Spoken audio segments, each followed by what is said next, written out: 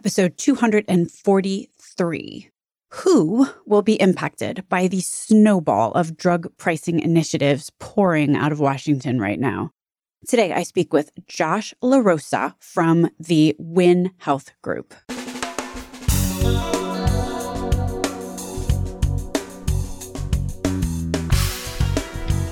American healthcare entrepreneurs and executives you want to know. Talking.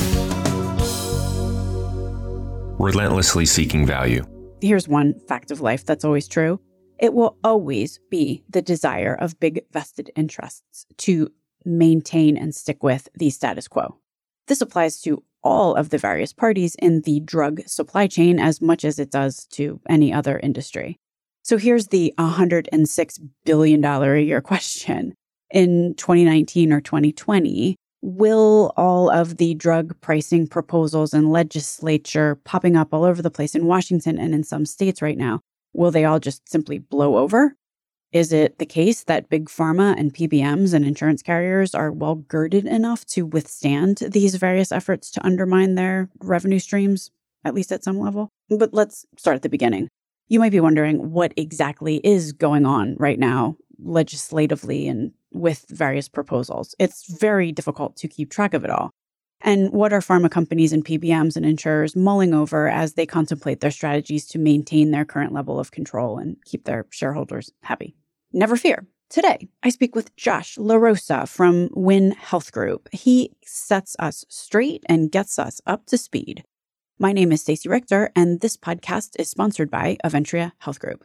Also, I just want to timestamp this episode. I'm speaking with Josh at the end of August 2019. Things happen fast, so I just want to make sure that you know when we are actually having this conversation. Josh LaRosa, welcome to Relentless Health Value. Hi, Stacey. Thank you for having me. Let's just maybe start at the beginning.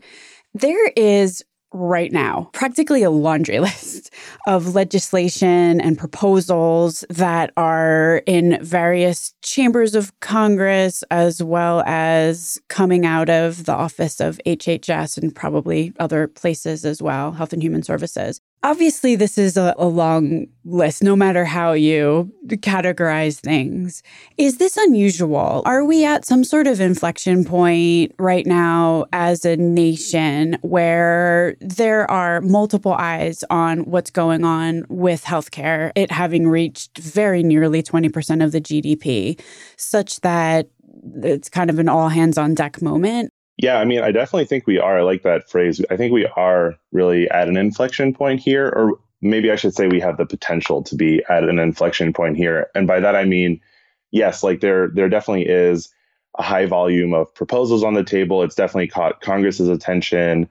A lot of that is being driven by the fact that this is a real problem that a lot of patients and consumers face. You know, when you go to the pharmacy counter, I mean, people say the story all the time. A lot of, we'll have to choose between our monthly dose of insulin or rent for the month or our grocery list for the month. And I just think the growth in prices over the last couple of years has really pushed the American people to fight for and to call for this change. And it's finally caught Congress's attention. And I think also when the administration releases Blueprint, I think that really helped to also add credence to the fact that something needs to happen. So you have this intersection of the public, of Congress, of the administration, President Trump, all of them are kind of converging on the fact that something needs to happen. And so there is this buildup, and that's why you do see this, like we said, this long laundry list of provisions. And I'll caveat all of that by saying, I think when I said we have a potential for an inflection point, there is an unfortunate fact at play here, and it's the variable of timing. The drug pricing debate has been dominating the national discourse for pretty much the entirety of 2019, so far a little bit of towards the end of 2018, but certainly for all of 2019. And we thought we were going to see something before the August recess. And by something, I mean final congressional package that could ultimately go to the president for signature. But that didn't happen. Then, there was a 5-week recess that we're at the end of here now, towards the end of August. And then soon the political attention is going to be shifting over to the 2020 election. It's hard to say, essentially, if Congress is going to be able to get something through in time before all attention kind of goes towards something else. So there is an inflection point, but we're still not out of the woods yet as far as are we going to see something pass or not. Well, and then also, obviously, we're disrupting some very, very powerful industry stakeholders.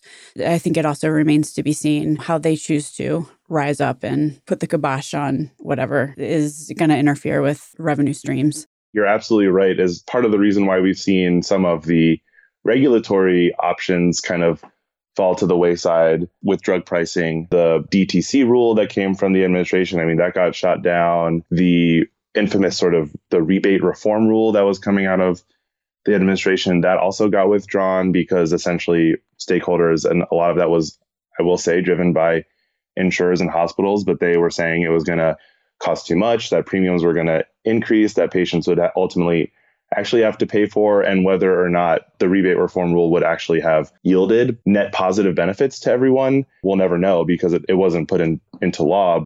Yeah, for sure. And if anyone is interested in hearing the long version of how the rebate proposal was ultimately turned into a quagmire, listen to episode 231 with AJ Loyacano, who gives a very, very interesting account of what's going on behind the curtain in the drug supply chain that wound up ultimately undermining that initiative.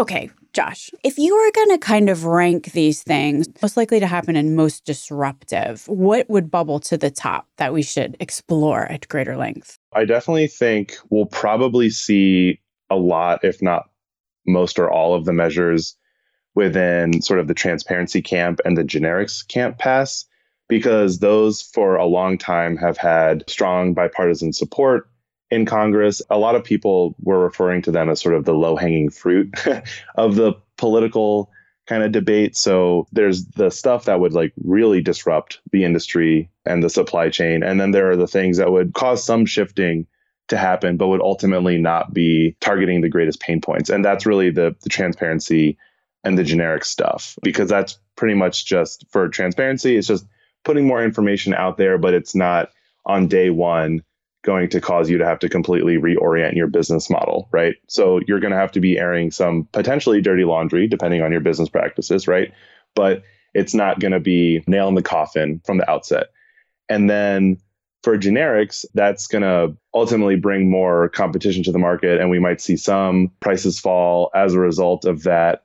But it's also hard to sort of make a compelling political argument that we should thwart competition. And so I don't think that's necessarily a debate that those who are in opposition to those bills will want to spend their political capital on when there are bigger monsters, so to speak, that they'll want to slay in trying to make sure that they can preserve their business operations as much as possible. So yeah, I would say generics and transparency, a lot of those measures, which we can get into later, will probably rise to the top. And then I think for most impactful, a euphemism for that would be what would be the most disruptive, right? Definitely the International Pricing Index model. I think whenever I'm on the phone with a client, especially that invested in the drug pricing space, I mean, IPI is always talked about. Have you heard anything new about it? Is something can happen soon? Are they going to actually go forward with it? What is the likelihood? Like, that's definitely a top of mind for a lot of folks. What the IPI model does is it really establishes this very drastically different precedent that the federal government can actually, implement price controls, which is essentially what it is, and also tying those to internationally set prices. It's a big departure from where we are now. And I think folks are worried that it's definitely a slippery slope. And then I would say the technical changes to Part D that are being discussed in Senate Finance, those are also potentially impactful. I mean, if you completely change the way the catastrophic phase of the benefit works. Let's just take that last one first and then kind of work backwards, just because I have a bunch of questions about this catastrophic reform. So let's just talk about this ontologically to begin with. When you say the catastrophic benefit, what you're referring to there is in everybody's insurance policy, like if you're over a certain dollar threshold, the catastrophic benefit kicks in. Is that what we're talking about here? Yes. So for Part D, as in drug, for Medicare, if someone is taking one of the orphan drugs or some of these cancer drugs or whatever, I'm assuming that we're in catastrophic zone. Very quickly, yes. The way the benefit works, and it's really wonky, so I'll try to break it down somewhat digestibly, but essentially you have a deductible amount as a beneficiary where you're paying 100% of those costs. And once you meet that, let's say it's $500 or whatever, you pay up to that deductible. And then once you pass that, you hit this initial coverage period where you're paying a quarter of the costs, and the insurance carrier is paying 75% of those costs. And then once you essentially hit the catastrophic coverage threshold, everything switches. And now the beneficiary pays, according to current Medicare law, only 5% of the costs after $8,000, essentially. And plans pay 15% and Medicare pays 80%. Up to eternity. So in other words, there's no cap of out-of-pocket costs for Correct. the enrollee. So, Yes. if the drug costs $1 million, I'm paying, if I'm a patient, I'm paying whatever it was for the beginning math. Let's just, disregard for trying to do this in my head really fast. But like once they hit $8,000 or whatever, I'm paying 5% of $1 million minus $8,000. Yeah. For eternity. Yeah. No, it's very wild.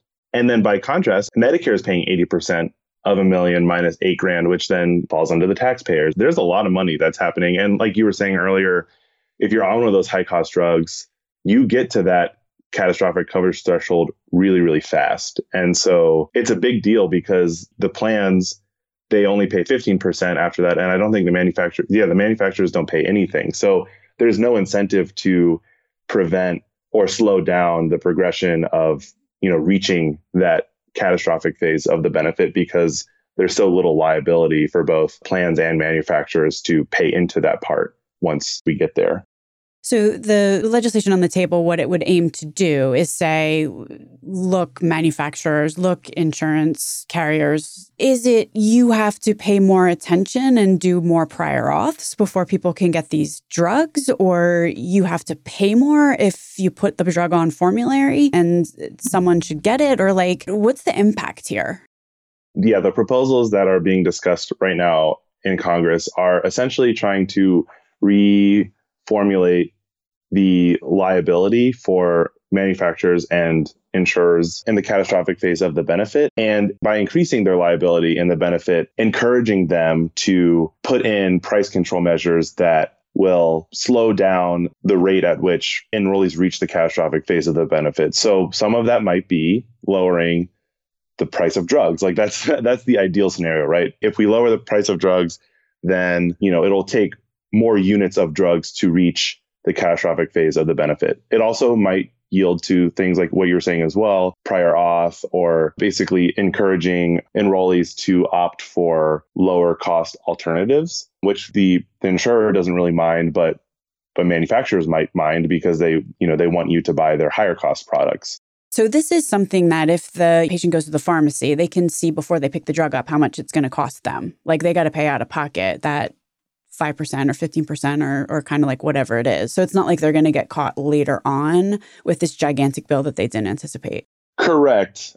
That's also why transparency is being touted as one of these core tenets of, drug pricing reform, because a lot of times beneficiaries and consumers just don't know how much things are going to cost them until after they get the bill at the pharmacy counter. Okay, so let's just cut to the chase with this catastrophic coverage reform that's going on here. Let's just say it goes through. And what it looks like, I'm just going to make something up. Theoretically, it's, okay, manufacturer, you got a spot. If somebody hits the catastrophic level, you're responsible for 20% or 30%, and the carrier is responsible for 30%, or something that minimizes the government's liability for fully 80% of the cost of that drug at that juncture. Is that what's going to happen? Or is what's going to happen that there's some kind of price cap or something like that, so that if it's a Medicare patient, my mind is going in like 6 different directions relative to how you would impact the patient spend at that level, or the pharma company has to cover the patient portion at a certain point, or like what happens here?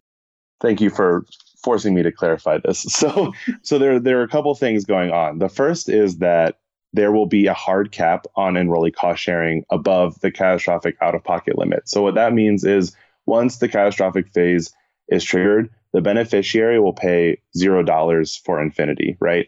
So there is that surefire beneficiary protection in place through that cap. The other thing that, and this is sort of the 1-2 punch of the Senate finance proposal, but they're also going to, if the bill passes as proposed, it would lower the out-of-pocket limit that would trigger the catastrophic phase. So right now it's at about $8,000. I forget what the bill would bring it down to, but I think it's closer to $3,000. So at any rate, the bill would lower the amount that you have to pay to trigger the catastrophic phase. And then the bill would increase the amount that manufacturers and insurers have to pay in the catastrophic phase of the benefit, meaning that they would have to pay more money, like you said, for infinity once you get past that catastrophic phase of the benefit. So now insurers and manufacturers are paying more, and you reach the catastrophic phase of the benefit sooner because you've lowered that threshold dollar amount. And so in addition to protecting beneficiaries by putting a hard cap on their cost sharing, you're also incentivizing in the background insurers and manufacturers to come up with ways to control the costs of drugs because they have increased incentive to pay less in the catastrophic phase because now they are accountable for more of that spend. So scale of 1 to 5, how hard are PBMs and insurers fighting against that? I would say, if I had to put a scale from 1 to 5, I would say it's probably around 4-ish because insurers definitely, they would be paying the most under this change. Yeah, insurers would go from 15% liability to, under the Senate finance proposal, they would go up to 16% liability. So that's a pretty big jump. So they don't want that. And how about pharma? Pharma is more amenable to this because they would only be paying 20%, but that's still a lot. But I think they have slightly less to lose. So I think they would be more willing to go for this. Of course, everyone would prefer the status quo, but they are sort of, I think, less in opposition to this then. Got it. Okay. So moving on. And since we started with the last thing first, I'm going to continue in that approach and do the second last thing second. You had mentioned this international pricing index model that has been touted, in which for Part B, as in boy, what would happen would be if the European Union or whoever is paying X for a drug. I mean, what is the United States going to do? Take the average of, it's like the NASDAQ or something? They just take the average of a certain bundle of prices, and that's what the United States is aiming to pay? Yeah, so I'll caveat this by saying CMS hasn't actually formally proposed a rule. They've only done, it's funny, it's an advance notice of proposed rulemaking, which means CMS basically released a several 100-page document saying, this is what we might propose, but we haven't proposed it yet. At any rate, yes. So what the federal government is essentially going to do is say, they haven't picked which nations yet, but they've said there are these theoretical, economically similar nations out there in the world, and they pay X dollars for drugs, and that we also pay for in Part B, as in boy. And we're going to find this price within that range of drugs that is what we deem to be the index of international prices for drugs, right? And then US prices will then be indexed to that rate. And it's not going to be overnight. In the model as proposed, it would actually be phased in over 5 years. It's going to apply to 50% of all Medicare providers in Part B, the way that the model is designed. And it's going to be mandatory, meaning everyone's going to have to participate if they're in a designated region. What are the chances of this going through? The chances are it's definitely not zero. I think from a purely political standpoint, President Trump has essentially faced major blows at every turn in regards to his drug pricing strategy. He lost the rebate rule, he lost the DTC rule, and he had to walk back the 6 protected classes changes that he wanted to make, which, if folks are familiar with that was a big surprise to most people in the space as well. So he really needs a win. And this is really one of his last ditch efforts to do so. So I think it's definitely, there is a good chance it could happen. And I don't want to say only because it is a big deal, but it's only a model through CMMI. It's a limited time duration. 5 years is a long time. 50% of the country is a large amount. But, it's not like a new law is being put into place that's going to be the status quo forever. So I think the administration really might put this one out there. Also, there was a bunch of talk about enabling Medicare to negotiate prices. Is this in lieu of that? I don't know if I would say if it's in lieu of that. I think you could definitely see this, in fact, as complementary to it, because the people who aren't participating in the model would need to have some levers to control costs as well. The point of a model is to test it and see if this effect works. And then if it does work, then yes, maybe we would just say we're doing international price indexing and we don't need to worry about negotiations or whatever, because we're just going to base it on international prices. But I think, at least for the foreseeable future, the administration and Congress is going to see the need for additional levers that exist beyond this model, because though it's wide reaching, it's still limited in scope. And in fact, it's interesting you mentioned that because Speaker Nancy Pelosi and President Trump are actually reportedly in discussions right now to come up with a bill that would actually allow Medicare to directly negotiate drug prices with pharmaceutical manufacturers. So I think by that token, we can see the administration seeing this as complementary to its international pricing index model.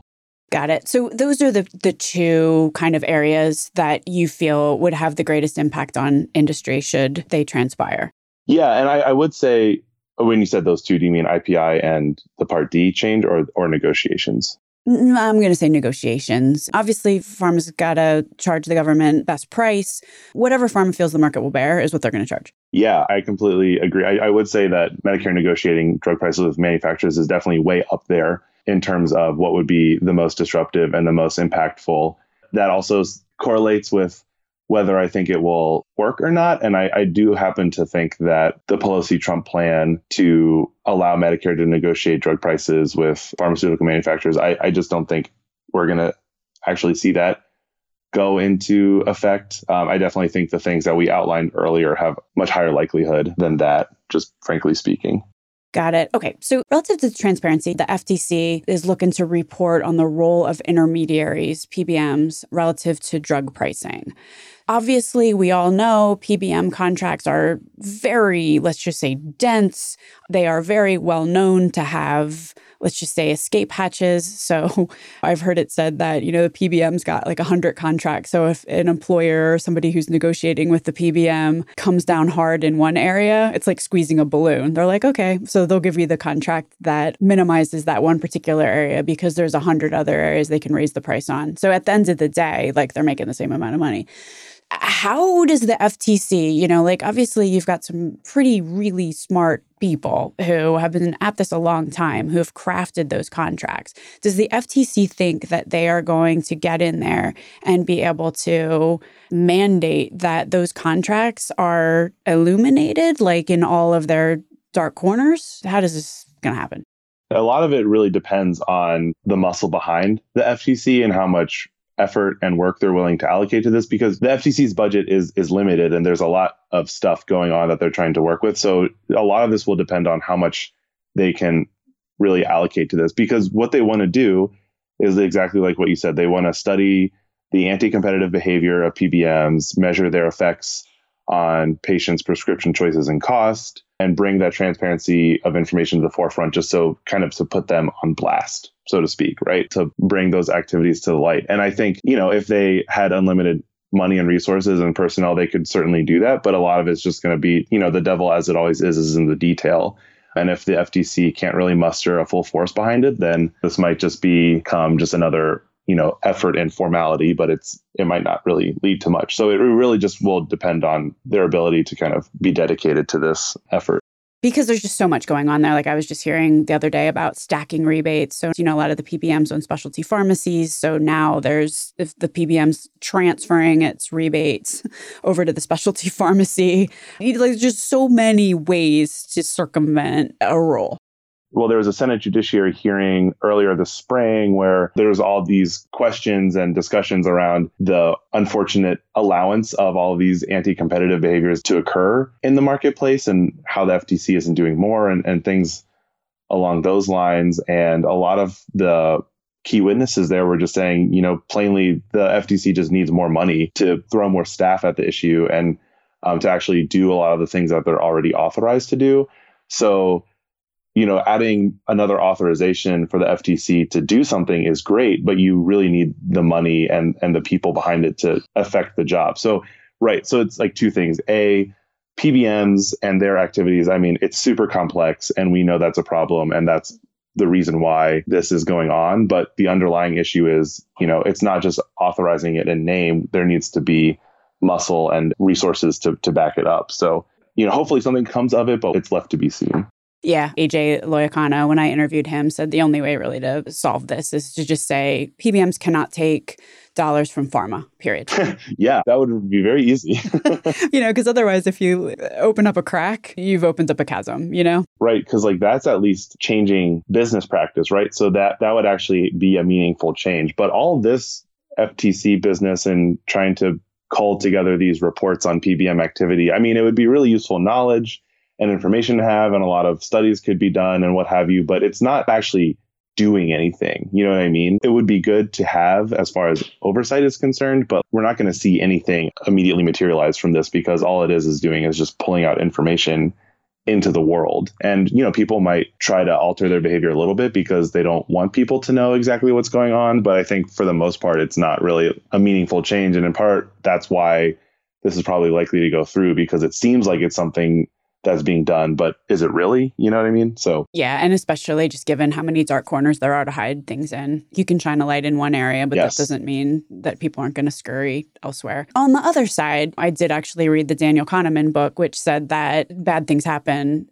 under the cloak of darkness, so that people will do things. If people realize that their actions will be seen, they tend to act in ways which are more palatable to a public eye than if they realize that they're doing something shrouded by the night, Yeah, I completely agree. I think transparency absolutely needs to be a part of the solution, but it can't be the only part. And I mean, everyone agrees on that. And anyone who's only pushing for transparency is really just trying to keep 98% of the status quo. Or I mean, I'm just making up a quantification of that, but you know what I'm trying to say. But transparency is definitely a necessary condition. It just can't be all of it. It could be a phase 1, perhaps. Yes. And then the Fair Drug Pricing Act. If drugs are going to increase price, there has to be a rationale.